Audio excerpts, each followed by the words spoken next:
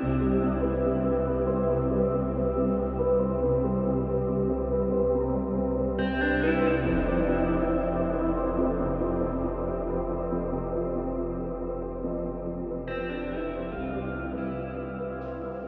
to the Squadcast. Hope you're having a great day today. Today we have myself, Michael, and Sarah. And it's great to have you joining us as we unpack some more thoughts today to help you in your squads, in your small groups, or maybe just yourself. Maybe you're listening to this on the train, or in the car, or going for a walk. Wherever it is, our prayer is that the scriptures would come more alive for you, that Jesus would just be more central in all of our lives, and following His wills and ways would be our desire.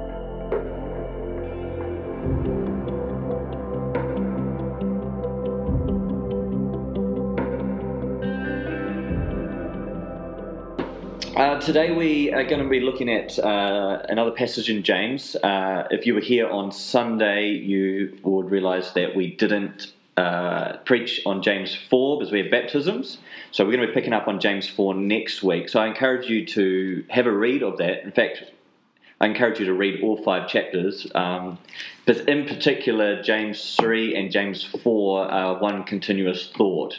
You'll notice that James is really just carrying on his same thought from chapter 3, and so we'll tie those together this coming Sunday. But today we're going to pick up on just 1 or 2 verses at the end of James 1 that I mentioned really quickly when I preached on James 1, but I want to revisit that, and especially in the context of some exciting initiatives that we've got coming up, which will be starting next year, in particular Te Hāhi.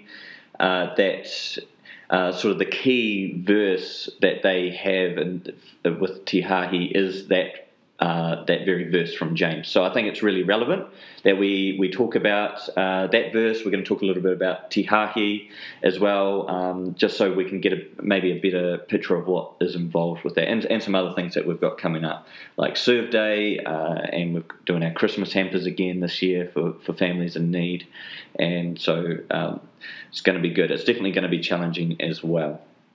So, Sarah, do you want to read that verse for us? Sure can. So it's James 1 verse 27. It says, "Pure and genuine religion in the sight of God the Father means caring for orphans and widows in their distress and refusing to let the world corrupt you." Awesome. Great. So James is really, I think if we think about the flow of thought around faith and works that James is emphasizing, and I think it would be helpful also to consider that James 1 is a bit of an overview of all of the thoughts that are coming in the next 4 chapters. We can see there that James is really starting to emphasize this idea that we can't just have a confession without a conviction, that our lives should look like our confession, and in particular, James is picking up on some thoughts from Jesus, from the Sermon on the Mount, also in Matthew 15, where Jesus is talking about similar ideas of caring for the poor as evidence of our faith, of following Him. And Jesus is particularly quoting some passages from Isaiah as well, and so we'll look at them.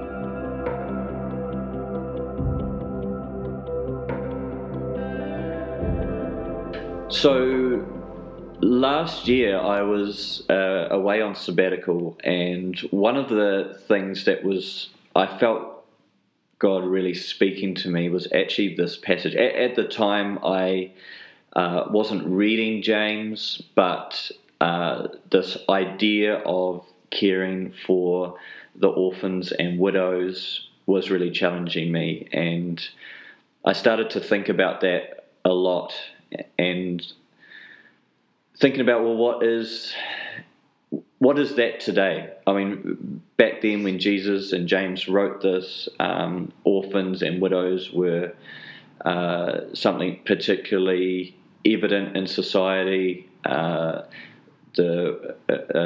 widowed woman was someone who was particularly disenfranchised. Unless they were the husband's brother was able to take them in. Like, there's all sorts of things that would need to sort of line up for a widow to be cared for properly once her husband had passed. And so in their society, widows were particularly disenfranchised and needed to be cared for. And same with orphans. So I was starting to think, well, what is a modern day orphan and widow? And I really felt strongly that solo mothers were the modern day widow and orphan. Children that are raised in homes without fathers and all of that sort of thing. And then the question that I had with God was, well, how do I even know where these people are that need caring for, that need help? And to be fair, I hadn't really progressed any further on that journey. It was more just an unanswered question sitting there. So when I discovered Te Hahi, for me, it's where all the connections were made in my heart, where actually this is the answer to those questions. Because the reality is, unfortunately, the widows and orphans aren't coming to us. We need to go to them. And Te Hahi provides us with a great way to actually see the reality of how some people are feeling the effects of society leaving them behind, feeling hopeless and no way out. And we actually get to go into their homes and sit with them and care for them. And I think this is just a great opportunity. So, Sarah, do you have any thoughts? Well, I was just thinking actually about Acts 6 as well, the early church, how they responded. There was actually organisation that happened. That's right. In Acts 6 for them to feed the widows. It was a bit messy and people were getting disgruntled, so they had a system and they had people who were full of God to feed the widows and the orphans and look after them. That's right. Yeah. And I think that's cool because you see, in particular, the early church taking these words of Jesus very strongly. I mean, they weren't overlooking them. They were taking it seriously. And James is echoing that same message, and James is right in the midst of the early church. He was one of the leaders in the early church. And so, they are taking this seriously. And absolutely. I think that should give us pause to actually say we need to take this seriously as well. Absolutely, and Paul was the same. He, when it came to communion, there were people that were eating up large and having a merry old time, and the poor were going without. Yeah. And he was really hard on them as well. That's right. Just don't fill yourself up. It's community. That's right. Yeah. So we have this passage in James 1, and what passage is James reflecting on from Jesus? So in Matthew 25, Jesus says, "For I was hungry and you fed me. I was thirsty and you gave me a drink. I was a stranger and you invited me into your home. I was naked and you gave me clothing. I was sick and you cared for me. I was in prison and you visited me." Then these righteous ones will reply, "Lord, when did we ever see you hungry or feed you, or thirsty and give you something to drink, or a stranger and show you hospitality, or naked and give you clothing? Whenever did ever we see you sick or in prison and visit you?" And the king will say, "I tell you the truth. When you did this for the least of these, my brothers and sisters, you were doing it for me." Yeah. So Jesus is really reinforcing the law of love. Love God, love others. And when the Pharisees tried to obviously pigeonhole Jesus around what is the greatest commandment, and he gives them two, but he actually ties them together where he says, the greatest of these is love God, and the next one is like this. He said, love others, love your neighbour as yourself. And Jesus is really emphasising that these two go hand in hand. and the way that you love, or the way that we show love for God, is in how we love others. Yeah.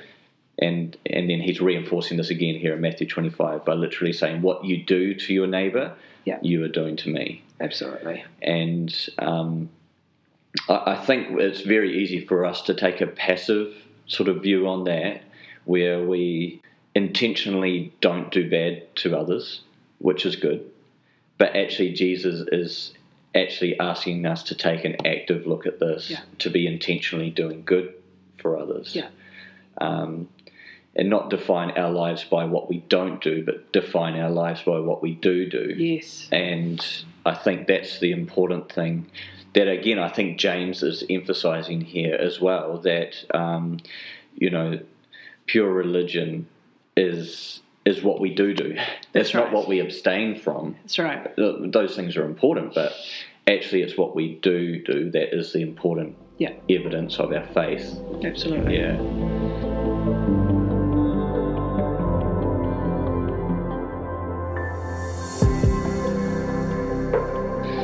So what's the passage that Jesus would be echoing from Isaiah? I know while you look for that, in Matthew 15, he calls out the Pharisees, and in Matthew 15 verse 7, he calls them hypocrites. He says, "You hypocrites, Isaiah was right when he prophesied about you. These people honour me with their lips, but their hearts are far from me. They worship me in vain, and their teachings are merely human rules." All right, so Jesus was, Isaiah 58 was where Jesus was echoing in Matthew 25. Right. So I think that's probably echoed a lot through Jesus' teaching. So in Isaiah 58:6, "I tell you what it really means to worship the Lord. Remove the chains of prisoners who are bound unjustly. Free those who are abused. Share your food with everyone who is hungry. Share your home with the poor and the homeless. Give your clothes to those in need. Don't turn away your relatives. Your light will shine like the dawning sun, and you'll quickly be healed. Your honesty will protect you as you advance, and the glory of God will defend you from behind. You'll beg the Lord for help, and he will answer, 'Here I am.' Don't mistreat others or falsely accuse them or say something cruel. Give your food to the hungry and care for the homeless. Then your light will shine in the dark. Your darkest hour will be like the noonday sun." The whole chapter is actually really good. Yeah, and challenging. Yeah. In Isaiah 1 verse 17 it says, "Learn to do right, seek justice, defend the oppressed, take up the cause of the fatherless, plead the case of the widow." That's right. My translation says, "Fight for the rights of widows." Yeah, wow. I love that. I don't think we don't fight. No. Yeah. Yeah. I don't know about you, but I'm so challenged by that. Yeah. So Tihahi is a great opportunity to, it's really a gift in the sense that it's an opportunity for us to go and serve these that are disenfranchised, these that are facing struggles. It might be as simple as a food parcel. It might be as simple as us fixing a door that's been kicked in. It might be as simple as mowing a lawn, bringing some baking, some prayer, a cup of tea with someone in a karakia. Just really simple ways that we can let people know that they are loved and that they do have a purpose and a plan. And there's hope. There's hope, yeah, totally.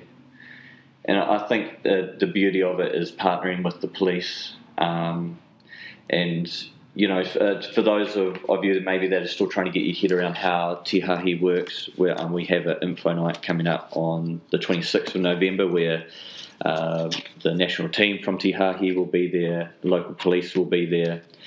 So that'll be a great way just to get your head around what this actually looks like.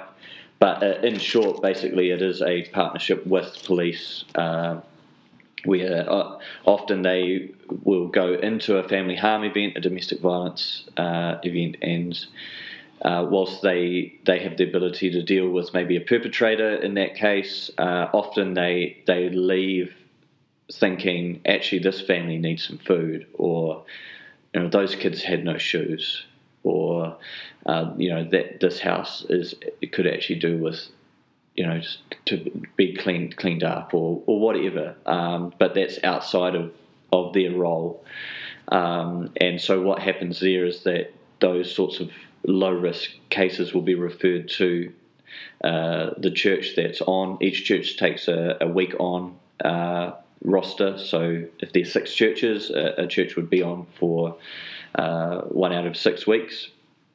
And we get called in to go into these homes and to care for them, to love on them, to provide food or whatever is needed.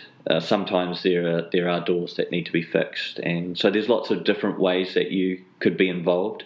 Maybe you're a builder or someone who's handy with tools, and you could be on a team that actually just go in to fix things that might need fixing up. Sometimes it's just to make the home safe overnight, put a board up over a broken window or whatever. There's also baking. We provide baking for the police when we're on that week, and just reminding them that, hey, there's people that care about you as well. They're on the front lines of this day in, day out.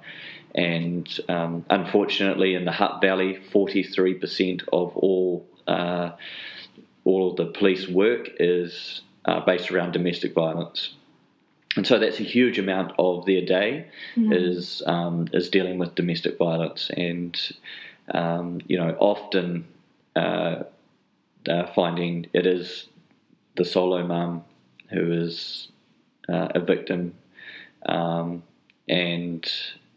so there's children involved, going into a home and finding children hiding under a table. Scared and frightened, we get to come in and bring hope, show them that there is someone who cares, and I think this is just a great opportunity. Yeah, it's bringing the church into the frame of crisis for families. That's it. I heard Annie Cameron preach on it once, and that, it's actually really important that when we can come and we can provide hospitality in that frame of the crisis, that will be remembered later on. Maybe for those children there is that hope that, hey, there were some grown-ups that came in when we were in trouble and helped. Yeah, totally. Yeah. And unfortunately, a lot of these children are brought up to have a very negative view of police as well. There's often the police are seen as disrupting their home life or whatever. But what Te Hāhi are finding is that when they come in, and often the family or the victims will ask, well, who sent you? And when they say the police sent us, it reframes their view of the police, actually to say, oh, they actually care about us as well. Yeah. So it helps reframe some of that thinking for the children as well, which I think is just another added benefit, that actually they can see that the police do care. Yeah. They are trying to help, and we get to be a part of that as well. Yeah.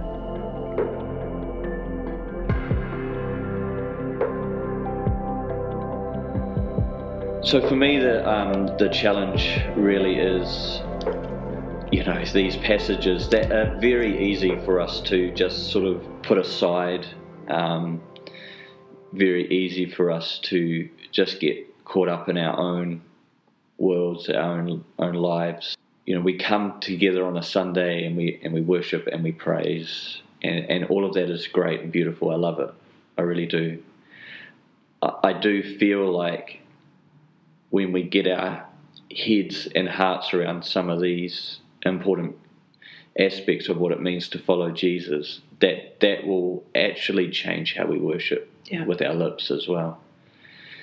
And, I don't know the passage right now, but there's another time where Jesus is challenging, rebuking the Pharisees, and he basically says, you've upheld certain aspects of the law, but you've ignored the most important ones. Yeah. And he talks about mercy and justice, and freeing the oppressed, and so Jesus is really, he's continually challenging these ideas that don't just pick up on certain parts of what it means to follow Jesus and put your emphasis on that. Actually, this is all of these things, and in fact he's saying these are the most important parts. Quit cherry picking. And how easy is that? Yeah, absolutely. And because, it benefits us if we don't have to look after the orphans and the widows. And That's right. yeah, and even thinking with Christmas hampers, there's a sacrifice most families will make in that might be a few less presents for your kids. Yeah. But actually, what better lesson are you instilling when your family get to give as a unit? That's right. To families who are without Christmas. Yeah, that's right. Yeah, so, we encourage you, if you're listening, there's lots of ways that you can be involved. You might not be able to be on the front line, but we will have prayer teams, we will have baking teams, we'll have people that are helping with food and those sorts of things. There's lots of ways to be involved, and so we really encourage you with that. Serve Day as well was just another great opportunity just to serve our local community at Marty Banks School, helping them get their school nice and tidy, and also do some projects for them. This year we're going to be building a sandpit, which is going to be really cool. But they're a local school that aren't able to afford a caretaker, someone to look after the ground. So we're able to come in each year and just give a whole day just to get in a whole lot of things sorted for them, and they so appreciate that. And they're a school that we have a great relationship with, and during COVID we were able to supply food parcels. We just dropped a whole lot down to the offices there, and the teachers were able to distribute them to families in need. And I think that's, for us, that's really cool. We didn't need to deliver them and say, hey, we're Awaken, look at us. It was just about, actually there's a need, and they can distribute them as needed. And that's the other thing I love about Te Haki, is there is no church names used. Yeah. When it's the week that our church is on, it's not Awaken's term, it's just Church A, Church B, Church C. The people that we are going to care for have no idea what church we're from. We are just that church, which is great. Yeah, that's what it should be. Eh? Totally. Yeah. And so I think that's really exciting. Yeah. Great. Any final thoughts, Sarah? I think it's great. It ties in with our vision, to see the Hutt Valley saturated in the hope and love of Jesus, one transformed life at a time. And this is exactly what it is when we go in and we, kids at a school will now have a sandpit. They don't know who necessarily put it there. That's right. Families, when we're bringing in food, hampers arriving at Christmas, we're saturating the valley in His love. Yeah. That's right, yeah. And I love the idea, saturating it. We sometimes maybe underestimate what our little drop of water, so to speak, the river of life that we carry, but it might be a drop here and a drop there that we do, but it all adds to the total picture of saturation. And, I just, encourage all of us not to underestimate the power and what we have, God's given us, His life in us that we can give away, and let's not underestimate the significance of that for one person. Yeah. And let's continue to look for opportunities to love, to care, and to saturate our valley in the love and hope of Jesus. Well, I hope that this has given you some thoughts to discuss in your squads and in your small groups, and hopefully even just on your own. And I know that this is something that I feel like we need to be continually challenged on and just wrestle with. So let me pray. Father, we just pray for your heart. I know that for many of us, we are often so busy that we can miss your heart. We can miss the things that you are seeing around us, and we want to disrupt that busyness so that we can see with your eyes, we can feel your heart, and that we can be your hands and feet. So I just pray for every person listening. We just pray for your presence to be upon us just in this moment, that we would take a pause and just give all of the busyness to you, give all the stress and the worry that's distracting, that's disorientating us, so that we can just fix our attention and our affection on you, Jesus. And I know that as we do that, we capture your heart. We feel your heartbeat. We hear your concern for those around us. And we thank you, Holy Spirit, that you are here to empower us for the mission. We thank you that you are here to give us strength, to give us wisdom, to give us insight. And we thank you that when we go into situations where it's seemingly dark, we thank you that you empower us to be the light in those dark places. And so we just ask, Holy Spirit, would you empower us more? We just ask for more of your presence, more of your infilling each day. We just pray a blessing on every person listening to this podcast right now.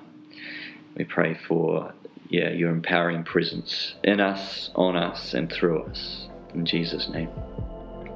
Amen. Amen.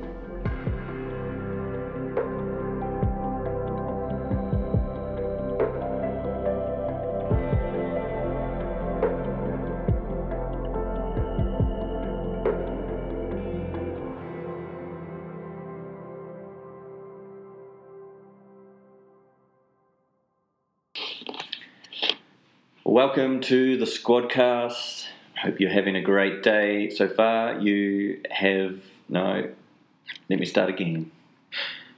Welcome to the Squadcast. I hope you're having a great day today. Today you are joined by myself, Michael, and Sarah. Hey. It's really great to be chatting today. We're having an awful time at articulating ourselves today. Let me start again.